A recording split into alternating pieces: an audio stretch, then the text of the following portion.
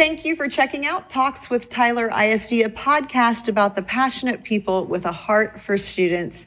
And today we have with us our District Secondary Teacher of the Year, Alejandra Grijalva.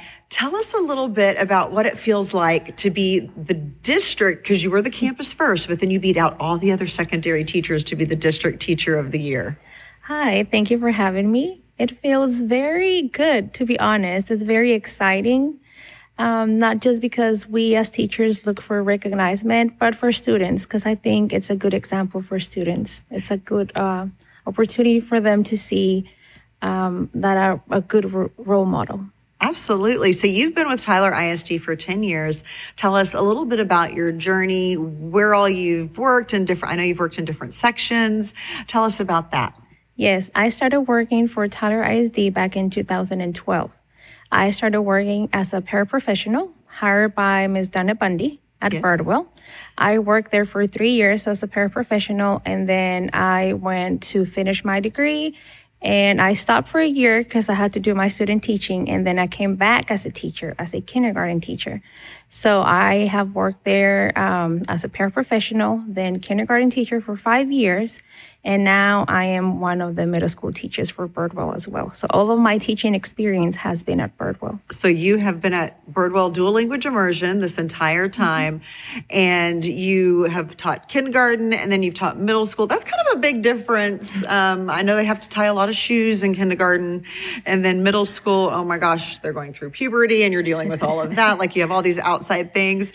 What do you like more? What's the biggest difference? Well, I really enjoyed being in kindergarten, but I wanted to move up to a different grade level because I needed to be challenged. I wanted to be challenged. And middle school, I enjoyed very much. You would think it's a lot different than kindergarten, but they have similar things going on, attitudes. Yes, some things do stay the same. But I do enjoy them. You know, they're growing, they're becoming their own, self. They're curious. Yes. Just want to know more. I love that. Well, speaking of curiosity, you wanted to continue your education. So you did not stop at your bachelor's. You've gone on and gotten your master's. Tell us a little bit about that and what led you to do that. Yes, I obtained my master's from UT Tyler. I think I was into my 4th year of teaching kindergarten when I did it. So I do have a master's in educational leadership. I do look forward to maybe having a different role in the district, but not right now. Maybe later on. Not right now. Well, you do kind of have a little bit of a different role because I understand that you just were awarded a Grants for Great Ideas from the Tyler ISD Foundation. Tell us a little bit about that. Yes, I was honored to be one of the recipients from TISD Foundation. I received a grant for the Journalism Club at Birdwell. It was an idea that we had last year, and it came to life this year. So Journalism Club is a club where students are pretty much responsible for making the announcements, making a monthly newsletter, and then this year we also created a yearbook. Well, they created the yearbook. I'm just a facilitator.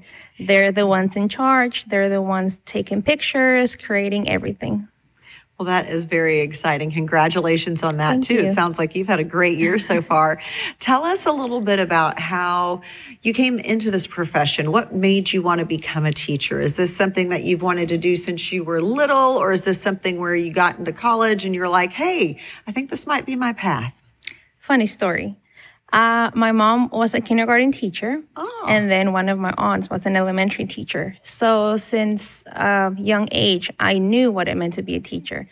I knew that work does not end after the school day. Right. I knew that a lot of the stuff you have to take home. I know that teaching has to be something you really want to do. So since a young age, I knew all the things that teachers really do, things that they don't tell you during your college years. Right. But growing up, I always said, oh, I don't want to be a teacher. No, I know what it takes. I don't want to be a teacher. So I went into business when I was in college, then nursing. But I guess it was in me, and I ended up going to the education school at UT Tyler. So I guess I knew it all along. I just didn't want to accept it. But I had two good role models in teaching. My mom, my aunt, they always were passionate about it. They were always encouraging their students. They were always there, not only academically, but also supporting their students' behavior, social, emotional, anything they could do. Right, the whole child. And you really did. You got to see them help their students maybe who were struggling or that they were having lots of successes, but then realizing what it really takes to be a teacher. I mean, a lot of people don't realize that y'all use your own money for classroom supplies, setting up your rooms to where they are engaging, that sometimes you lend out some lunch money here and there, Yes. all the things. And definitely it is a 24/7 job during the school year. It really is. But it's worth it because you get to have that personal connection with those kiddos. Tell us a little bit about what is a day like in your classroom? What is it like if I was going to be one of your 6th or 7th grade middle school students? Well, it is very interesting, let me tell you. If you were in my classroom, you would probably be working in a group with your assigned group, with your partner, with your students. That is something we do in the dual language program. You have a partner that you talk to because we need to create those experiences for you. So you would be working in a group, and then you will see me working in a group. I will be working with you if you're struggling in a certain area, and then it's usually rotation. You would also experience me walking around, making sure that you're following directions, doing what you're supposed to. But we also have a lot of presentations in Spanish, of course, especially for a social studies class, Spanish 1 and 2 classes.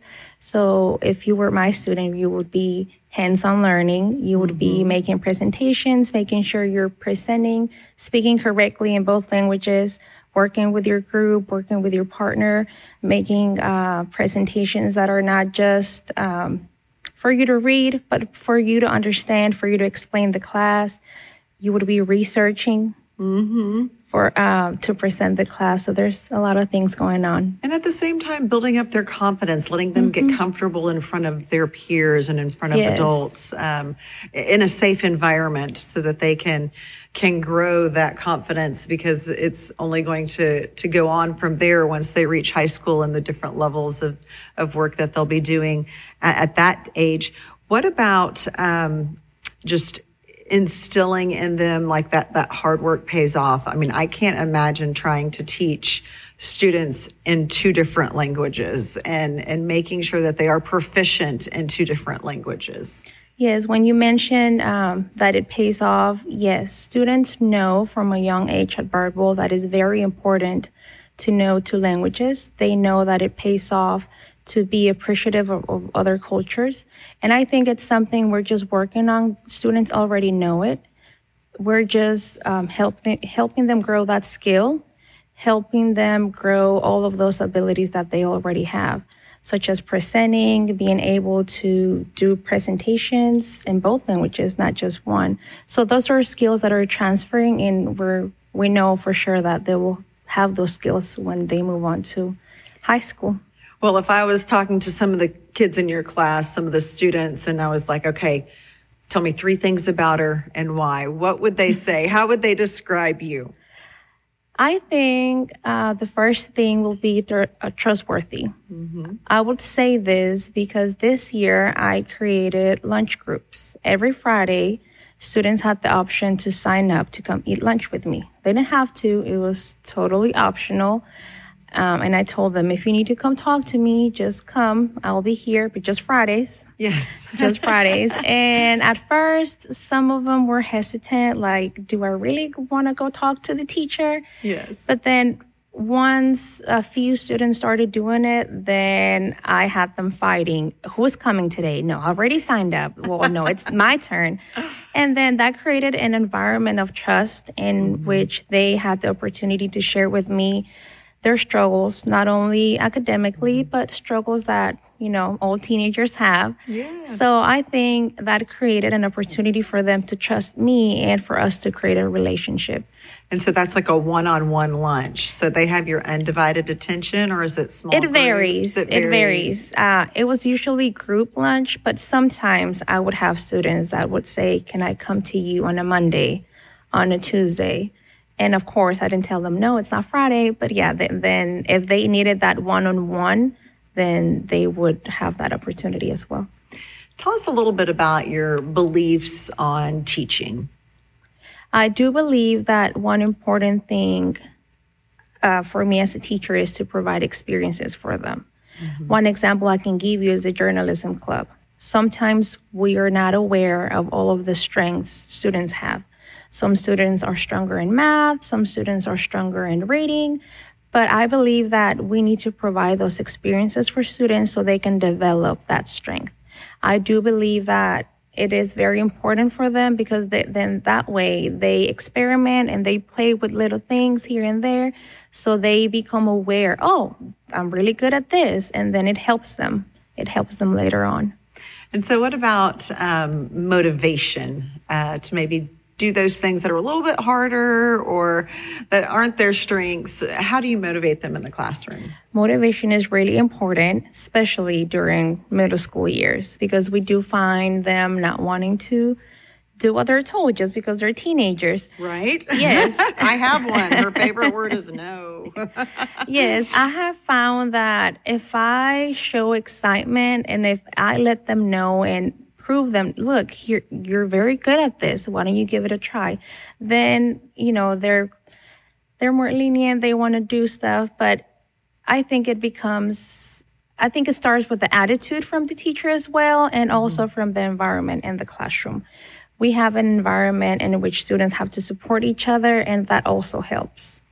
And speaking of support, you also need that parental support. It is definitely a partnership. What are some things that you would like for parents to know on how they can support you as a teacher and support their student at home? I think the key word is involvement. Mm-hmm. I do believe that it's a work of three people: teacher, student, and parents. We do need parents to be involved in their students' education, what they're learning, to just ask the simple questions. Show me, do you have any papers at home? So what I would ask from parents is involvement.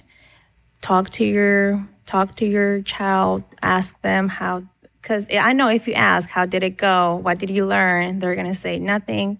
It was fine. But I think being present at school events, things that parents stop doing in middle school that they do in elementary, I think it's still important for them to see you there at every ceremony, award recognition, field day, little events that happen during the school year. I think it's important for parents to be there. Yes, and stay involved. Yes, stay involved. Know the teachers' names. Yes. Stay involved in the PTA. Yes. Still be up at the school. That's all super helpful. Absolutely. Well, so you are our secondary district teacher of the year, which is amazing, but that also means that you now get to go to the next level. Yes. So how do you feel about being able to be one of the ones considered at the regional level for Region 7 Teacher of the Year? That is something that could happen. Yes, definitely. I have thought of it. And, I'm just working right now, finishing my application for Region 7 Teacher of the Year. But I think as a teacher, you wake up every day not thinking, oh, what award am I going to get today? I'm still in the mindset of how am I going to help this kid grow? What am I going to do to help support this other student? It is special. It is, something I do talk to my students about. Mm-hmm. But I think it's something that just helps me grow as a teacher as well. And, keep doing what I'm doing and the why, and because it's all for the students. And hopefully some of those students will, like you, when you were their age, you're going to be planting some seeds for our future educators as they look to what they can become and for successful student outcomes in all their different pathways. Yes. Thank you so much again for joining us. We really appreciate you being here. And thank you for tuning in and checking out this podcast. If you would like to share it with your friends and family, we would love for you to do so. Also, be sure to check us out on Apple Podcast and Spotify.